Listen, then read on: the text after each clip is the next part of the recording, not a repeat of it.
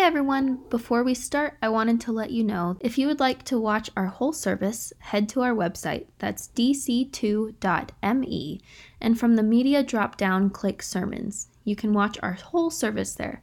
And now, here's this week's sermon. Have you ever had a close encounter with death? Like one of those stories that you tell sometimes like, dude, I almost died. Like, do you have any of those stories? I was fly fishing with my buddy Landon a couple of years ago. We were down in Deckers, and you don't need to know anything about Deckers other than there's this like kind of highway that crosses the river right where the best fly fishing is.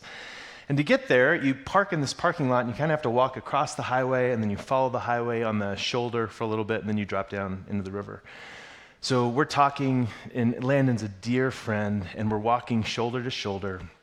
And he's deep telling me about something that's going on in his life. When all of a sudden, all I feel him do is just lightly reach over and grab my shoulder, and he does one of these moves and pulls me in front of him. Which I'm like, what are you doing? And all of a sudden, this truck goes by at about 55 miles an hour. I'm like, oh, you just saved my life. Thank you. I don't know, that's my most recent one. I don't know if you have any of these, but there's stories of almost died. And then there's stories of, I almost died. And as I was thinking about what we're going to be talking about today for this week, I was looking up stories of assassination attempts. Because what we're going to read about today is an assassination that happens. I don't know if you've ever had an assassination attempt on your life. I have not. It's not an invitation. Please don't try. But there's so many stories throughout history, and the further I got in, all of a sudden it just clicked. Like, I don't have to tell you a historical story. Because there are attempts on people's lives that are happening all the time. One of them hit headlines just about a week and a half, 2 weeks ago. And I hope, as we talk about Paul Pelosi, that regardless of your political persuasion, you can put that aside and just see the humanity of this situation real quick. I don't know how much of the story that you know. The broad strokes are somebody breaks into his house. They're looking for his wife, Nancy Pelosi, who's a senator. She's not home. And so this guy who breaks in just sits, like he kind of corners him in the bedroom and just says like, I'll wait. We'll just wait for her to get home. And Paul is like, what do I do with this guy? Somehow manages to call 911, but gives a really garbled message. So a police officer shows up at the door. And I just want you to imagine this from the police officer's point of view. The door opens. 2 men are standing there.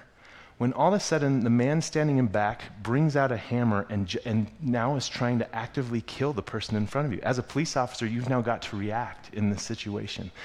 This is a wild story. And I think for me, like there's moments when I talk about Deckers and Landon, he saved my life. Like that's one thing, but when there's an assassination attempt, the questions that you find yourself asking after an event like that are so much different. And again, political persuasions aside, I just can't fathom the conversations that have been happening in their home and in the homes of their closest friends and family all week this week. Is it still worth it? Should we still keep doing this? Because is it going to happen again and again and again? And there's this gravity that starts to hit of like, there's stories of, man, I almost died. And then there's stories of, man, I almost died. And they hit at different levels. And this story of Jesus that we're going to be reading today, we have to read through the lens of the writer of the story. Because I think Matthew, similar to how you may be in now the shoes of Paul and Nancy Pelosi going, is it worth it? Like that happened. It's a tailspin type of a situation. Matthew's going to write down this story in a really unique way. You might expect to hear the story of the crucifixion be told from this place of, here's what happened, here's what's going on in Jesus, here's what he's thinking, here's all the meaning and the philosophy and the theology behind it. And frankly, Matthew doesn't care that much about those things. Matthew, as he's documenting the story for his original readers and for you and for me, is writing down this story going, I want you to see something of tantamount importance. And in fact, the way I'm going to write it, I'm going to write characters in, I'm going to write some themes in here. I want to make sure that you don't miss the invitation that I'm giving you and the question that I'm asking you. and it's really important. When there are martyrs, especially in the first century, martyr is just a fancy name if you've never heard of this before, of somebody who's killed for a cause that they believe in. In the first century, especially for the early church, if you were killed as a Christian martyr, killed for what you believed in, oftentimes the stories that you would hear told afterwards, there would be some speech or there would be some nugget of that story that you would go, that gives me hope. Like that gives me courage to keep going in. As we read this story, I want you to keep in mind, what's it like for Matthew to kind of be a survivor himself of this whole account? And what's it like, too, for these original readers as they're going, is there a nugget of hope in this story? Was there a speech made at the end that just helps me have courage to keep going? Today we're continuing in our series in the book of Matthew. We've only got 3 weeks left, and we're going to be wrapping that up. And today is one of those weeks. We're in chapter 27. We're going to start in verse 32 today. Steve, if you were here last week, did a great job of walking us through the arrest of Jesus, the trial of Jesus. It's amazing how quiet he is through that entire ordeal. One part that we didn't read last week that we're not going to read today is that Jesus goes immediately from that trial. He gets taken into the Praetorian Guard. He gets taken essentially into the barracks, the courtyard of the barracks, where they dress him up as a false king and they smack him around. They whip him within an inch of his life. And then they're going to tie what becomes the crossbeam of the cross, just that horizontal beam. They're going to tie that to his arms, and they're going to have him walk through the city of Jerusalem up this hill, and that's where we're going to catch up to our story today. We're going to start in chapter 27, verse 32, and this is how the story goes. As they were going out, they met a man from Cyrene named Simon. He's an African in this story. And they forced him to carry the cross. They came to a place called Golgotha, which means the place of the skull. There they offered Jesus wine to drink. They mixed it with gall, but after tasting it, he refused to drink it. One quick note on this detail. This is kind of a bizarre detail to us, but one thing, and there's like a lot of disagreement on what exactly this was, but there's a general agreement on this is likely painkiller. For all of the awful atrocity that's been happening, for the intentional torture that's happened to Jesus, this is likely wine mixed with something like hemlock or maybe poppy or something like that. This is supposed to be like, we're going to help knock you out. He refused to drink it. That's really an interesting detail when you wrap your head around that. Why? What about this whole situation was Jesus saying, I need to feel the fullness of what's going on? It's fascinating. Let's keep reading, verse 35. When they had crucified him, do you notice how quickly Matthew just jumps over, what did they nail into his wrists and into his feet? He just says, he's been crucified. That's all you need to know. When they had crucified him, they divided up his clothes by casting lots, rolling dice. And sitting down, they kept watch over him there. And above his head, they placed the written charge against him. This is Jesus, the King of the Jews. 2 rebels were crucified with him, one on his right and one on his left. And those who passed by hurled insults at him, shaking their heads and saying, you who are going to destroy the temple and build it in 3 days, save yourself. Come down from the cross if you are the Son of God. And in the same way, the chief priests, the teachers of the law, and the elders mocked him. He saved others, they said, but he can't save himself. He's the King of Israel. Let him come down now from the cross, and we'll believe in him. He trusts in God. Let God rescue him now if he wants him, for he said, I am the Son of God. In the same way, the rebels who were crucified with him also heaped insults on him. From noon until 3 p.m, darkness came over the land. And about 3 p.m, Jesus cried out in a loud voice, Eli, Eli, lema sabachthani, which means, my God, why have you forsaken me? When some of those standing there heard this, they said, he's calling Elijah. Did you hear that? Eli, Eli. They're thinking, oh, Elisha. He's calling Elijah.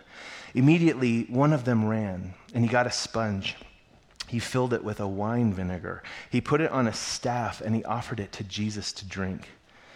And the rest said, no, leave him alone. Let's see if Elijah comes and saves him. And when Jesus had cried out again in a loud voice, he gave up his spirit. again, what's going on in Jesus' mind? Like what else is happening? We're not getting a lot of detail. We're going to jump down to verse 55. Many women were there, watching from a distance.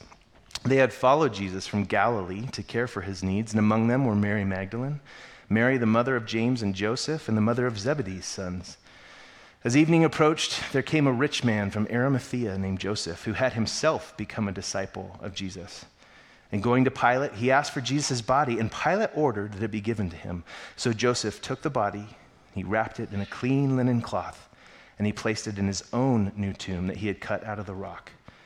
He rolled a big stone in front of the entrance to the tomb and went away. Mary Magdalene and the other Mary were sitting opposite the tomb. To be continued. It's a weird story how Matthew writes it. What's going on with Jesus? Like he's essentially writing about everybody else. Here's these two rebels that are crucified next to him. Here's what all the crowd is saying about him. Here's these women who are there. Here's Joseph. And you're the whole time going, this is the chosen one. This is Jesus. He just died on the cross, and you're talking about everybody else in the crowd. What are you doing, Matthew? And I would submit to you, I think we're watching a master writer invite us into this story in a way that is profound. So what we're going to do with our morning this morning is kind of rewind, and we're going to look at different chunks of this story to figure out what is it that Matthew's wanting us to see. And one of these groups of people that leaps off the page, we haven't talked about them a lot, are a group of people that existed at this time, a highly religious group of people, and they're called the Zealots. We talked about them way at the beginning of our study on the book of Matthew. But this was a group of Jewish people who really believed. We've got the Roman Empire. They've invaded our country. They've taken over power of the whole temple area, everything about our country. We want them gone. And our solution to that is violence. If you have not yet seen the show The Chosen, I would highly recommend that you watch this show. There's a beautiful several vignettes that they zero in on one of Jesus' disciples. His name is Simon the Zealot. And you really start to see, if you're a zealot, you're a trained assassin. That is your job. Your hope is, as you're looking at the enemy, that you are slowly sharpening your knife to be like, I'm going to get my pound of flesh and we're going to take the hill back. That's what we're here for. And so these zealots have shown up now in these last couple chapters of Matthew in ways that have been kind of hard to see. There's a couple things I would want to point out to you. One, Judas Iscariot. There's a little bit of contention about this. When you dig into his story, Judas, that's his first name, Iscariot. Ish is this idea, the man from the region of Cariot. That's his name. Cariot, when you dig into the geography, was a region that was held by the Zealots. So it is highly likely that Judas also, like Simon, is a zealot who started following Jesus a while back and has now been around Jesus for a long time. Some people even say this may have been some of his motivation for handing Jesus over to the chief priest to be betrayed, because he wanted to incite a rebellion and thought he could help. I don't know if that's true. What I do know is true is that Barabbas, we just met Barabbas in this last chapter, and if you've never heard this story before, it's a brilliant, awful story where there was a prisoner exchange that Rome would do every single year. They would pull out one prisoner and say to the crowd, we'll release one person. Who do you want? Now, Jesus has just been brought in. Everybody knows this is such a ruse. This dude's innocent. And Pilate, who's this Roman governor at the time, hoping that he can get off the hook for everything that's going on, brings Jesus Barabbas and Jesus of Nazareth in front of the crowd. And almost like pushing Jesus of Nazareth forward is like, who do you want me to give back to you? And they go, we want Jesus Barabbas. Give us Barabbas. He said, what do you want me to do with Jesus? Crucify him. Barabbas, the word that we get as we read the text, Barabbas the Zealot. What was Barabbas arrested for? I don't know exactly, but I can tell you if he is a zealot, at the very least, he was stealing from the Roman Empire as an act of terrorism. I think it's highly likely that actually what we see when we see Barabbas is we're seeing an assassin who was caught in the act. That's who's there. So Judas, we've got Barabbas. I think the most incredible thing that's hiding in plain sight, the word that we get in verse 38, 2 rebels were crucified with him. That's the best we could do with the English translation without having to explain a whole lot more context. The word two rebels that's used there, really, if you would translate it directly from the Greek, two zealots were crucified on either side of him. Who were these zealots? What was their whole thing? We've talked about it a little bit, but it makes total sense in this part of the story. What's happening in the area of Jerusalem is we've had this Passover feast. Jewish people from all over the world. We just met Simon of Cyrene. He came from North Africa to Jerusalem to celebrate the Passover meal. People are coming from all over the place. And of course, if you're a part of like a revolutionary, or some might even say terrorist cell, you're going to look for strategic moments in history to go, when can we try and make the biggest difference? You know what? When everybody who's from our faith base, when everybody swells up into this town, this would be the best moment. Because if we could turn the tide in this war, we've got numbers on our side like we won't have any other time in the year. And when people would come in for Passover, they would usually stay about another 50 days through another celebration called Pentecost. So Simon is probably just on holiday retreat. He's on a pilgrimage himself. He wanted to go to the motherland. And all of a sudden, he's looking at this scene that's unfolding before him going, what the heck? These zealots, I think, were wanting to take advantage of the situation and the timing. Why was Barabbas in jail at that time? I think because he was strategic. What was going on with these two zealots that are crucified on either side of Jesus? I think they were fighting. I think they were trying to really push an agenda forward. If you're a zealot, and this is both past tense and present tense, there is a sense in a zealot of certainty, of imposition. I know what is right, and I am willing to press it on everyone around me. That's the heart of a zealot. And I think if you could capture it in a phrase, you might say, zealots are the ones who are going, I'll tell you exactly what I'm willing to kill for. That's who's betrayed Jesus. That's who Jesus has taken the place of in Barabbas. That's now who's hanging on the sides of Jesus. Matthew, as a writer, is going, this is one way to engage the world around you. Engage it like a zealot. Fight back, sharpen your knife, take your pound of flesh and scream at the top of your lungs. And these zealots, they're a wild and gnarly bunch. And they stand out like a sore thumb in stark contrast to another group of people that, especially if you're a first century reader of this story, you're going, oh my, he did not just go there. And we miss it because it's normal in our culture today. But if your eyes were to hit verse 55 and then to continue to read, you'd be like, they shouldn't be in this story. Why is Matthew writing about them? Who are they? Many women. In the first century, especially in a Jewish culture, women weren't allowed even to give testimony in a court of law. It's like it didn't matter. Like your voice didn't matter in that place. You were not an authoritative source of truth.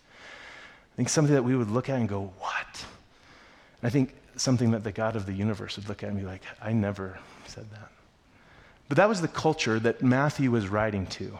And so if he wants to tell an authoritative story and say, this is what happened, here's the heroes of the story, when he introduces this group of women, there's an audible gasp that would have gone through the original room that's hearing this story. Because he doesn't just mention them. Matthew's doing something here with his readers that he's going, you want to know who to watch? You want to know who to learn from? This is like a moment in a Broadway play where you've been watching it the whole time, and all of a sudden a side character, somebody that you thought like they have a really small role, they haven't said a lot, the lights go dark, the spotlight comes on, they walk to center stage, and you get this solo from them that fundamentally changes the course of how you understand this story. That's what Matthew is doing right now. He's shutting off all the lights, going, where are the 11 disciples that are left? Lights off. Where are the chief priests? Where are the rulers? Where are the people who should be the religious folk in this? We're going to turn the lights out on them. Where are the zealots? They're like the heroes. They're the ones out there on the front lines doing. We're going to turn the lights out on them too. And as he's turning off all these lights, the only group of people left standing is a group of people who have been following Jesus now for years. You could look at them and with great authority say, these are the most faithful, these are the best students, these are the ones who understand. And what is it that they're doing? There's a response of following Jesus that says, I just want to stay with him. This is the response of a true disciple. The whole idea of being a student of a rabbi was whatever they do, I want to be exactly like them. I want to do whatever it is that they do. I will not leave their side. And as we get to the end of the story, what students are left? Many women. We hear uniquely about 3 of it. Many women were there. So what is Jesus doing? What is it that they're continuing to reflect as they're watching their rabbi teach? Well, I think in stark contrast to the zealots, we go, well, they're not fighting back, at least not kind for kind. And why? I think it's because they've been paying attention to Jesus. He's not trying to establish a kingdom of earth from this earth. He's trying to establish the kingdom of heaven on this earth. So he does not need to preserve the earth itself or his life or his body. He does not even need to preserve the old powers that have made this all possible, power and violence and oppression. He's not going to use those tools anymore. These women could have struck out, they could have fought back, they could have tried to get him down off the cross. It seems this is what the soldiers were waiting there for. This is why they were standing guard. They could have tried that. But they don't. They sit and they watch and they trust and they doubt and they're confused and they're weeping and they stay. I think we see them trusting. Did you hear the martyr speech in this story at the end? If you missed it, it was one sentence from the one who's being killed. And the martyr speech was, my God, why have you forsaken me? What kind of a speech is that? If it's supposed to bring some sense of comfort and courage and remind me to keep going, that's it. I think at first blush, it might look like that. But I think that there is something that Matthew is going, hey, if you're looking at this rabbi, Jesus, if you're thinking about following him, if you call yourself a follower of him, be comforted by these words. This is a good thing. It's not like we'd expect.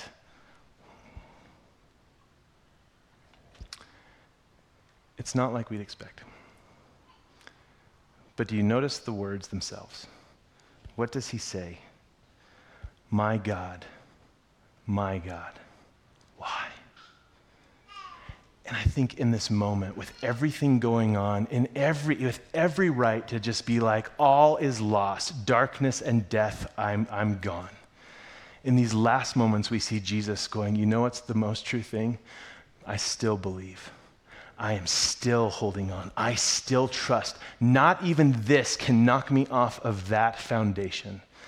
God is true and real, even when I'm asking the question, why? Emmanuel, if there's ever a place where you can look at Jesus, whether you call yourself a follower of Jesus, whether you're just checking this guy out, there's ever a place where you go, I can identify with that. And he can identify with me. Have you ever prayed that prayer? Why? Because if you have, I want you to see the incredible brilliance of Matthew as a writer. He's saying, you believe in God when you pray that prayer. Just because there's doubt and just because there's concern doesn't mean that he's not there. Even Jesus, in his darkest moment, prayed that prayer. So this is now, I think, where we can begin to bring things pretty full circle. There's a brilliant author named James Cone who in his book, The Cross and the Lynching Tree, says this as he's looking at this whole situation around the cross and around suffering. He says this, suffering naturally gives rise to doubt. How can one believe in God in the face of such horrendous suffering? Doubt is not a denial, but an integral part of faith. It keeps faith from becoming sure of itself. But doubt does not have the final word. The final word is faith giving rise to hope. Let me read to you the martyr's speech from Jesus' story. My God, why have you forsaken me? The final word here is not doubt. It is faith. You are still God. You are still there. I do not understand. And man, if there is a prayer that I know is on the tip of so many of our tongues today, in the world that we live in the stories that we live, it's this. And to just make sure you're capturing it, Matthew is writing to the first century church. This is a group of people who, if they choose to follow Jesus, most of his audience is Jewish themselves. They're living in the Roman Empire, where to say that there's any other king but Caesar is an immediate death sentence. He's also writing to a group of predominantly Jewish people, so to say, hey, there's more going on with God and with the Bible than just what we get in the Old Testament, it meant a death sentence. So Matthew is writing to this group of people going, man, there's so much that I could say, but instead of like wrapping ourselves up too much in this time, going like looking at what's Jesus feeling and where'd the nails go and all these details, I want you to see all the people's reaction to what's going on. Because if you're going to make it as a follower of Jesus, you need to see two things. First, you need to hear the martyr's speech at the end, because you will need to memorize that speech. God, why? It's a good speech. And the second thing you need to do is you need to look at these women. They're the best students, top of their class. On the tip of their tongue is a speech, and it goes like this: God, why? And they get it. And they don't leave, and they don't run, and they don't fight back and sharpen their knife. They stay with Jesus. I'm going to invite the band back out. I hope that today are words of incredible comfort to those of you that came in asking the question, God, why? You have plagiarized one of the best speeches in history. And I hope as you struggle and wrestle in the doubt that you know that doubt does not have the final word, but that it leads to faith, which leads to trust, which leads to hope.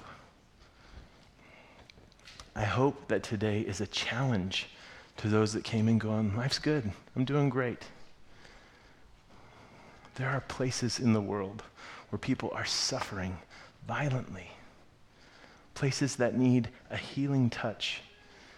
And if this is a prayer that you find yourself being repelled from, not wanting to pray, not wanting to get too close to situations like this and people like this, if there's anything we've seen in this character of Jesus, is that there's this consistent welcome to go, do you want to know where I am? Do you want to know the people and the situations that I'm going to be with? You want to come find me? You want to know me? Go there.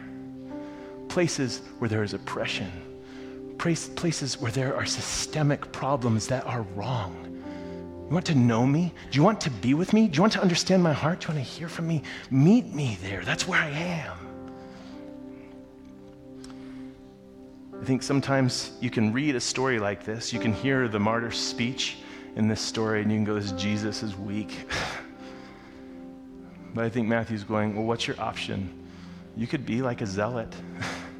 You could have things that you could say, this is what I'm willing to kill for.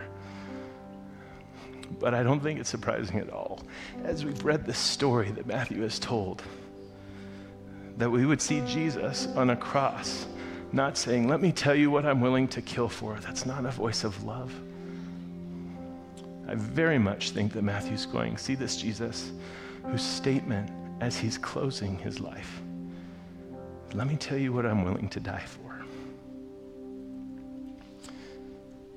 He gave his life as a ransom so that you could come back home.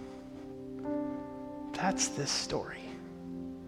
If you wrestle with doubt, it's okay. there is still a prayer to be prayed. And you are welcome to pray it in this place and in every place. We're going to take some time to just sing about this. If this is the first time that you've heard this story and you're like, this is amazing. Like, do I need to know more? Is there more to this story? Where do I begin? I would tell you this. You've got everything you need right here. If you've been asking that question, why God? Let me just assure you, you're on the right path. There will be folks at the end of the service that will be up here on the stage, folks who are elders and leaders in our church that would love to pray with you and hear your story, talk with you, answer questions, really just pray. Let me pray for us, and then we'll get to sing.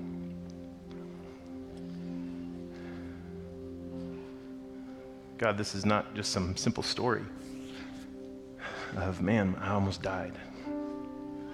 This is a story of a successful assassination that should leave the rest of this room, the original room, Matthew, wondering, is it worth it? Should I do this? I pray for the courage myself, and I pray for that for everyone here, that we would not be afraid to pray the prayer, God, why? That doubt would not be held as some mutually exclusive idea that means, well, clearly then God doesn't exist or I don't belong, but that it's something where we find so much solidarity in you, Jesus. Let that doubt not be the final word, but let it lead to faith, which opens the door to hope. And let us offer that hope to the world around us, which needs it so badly.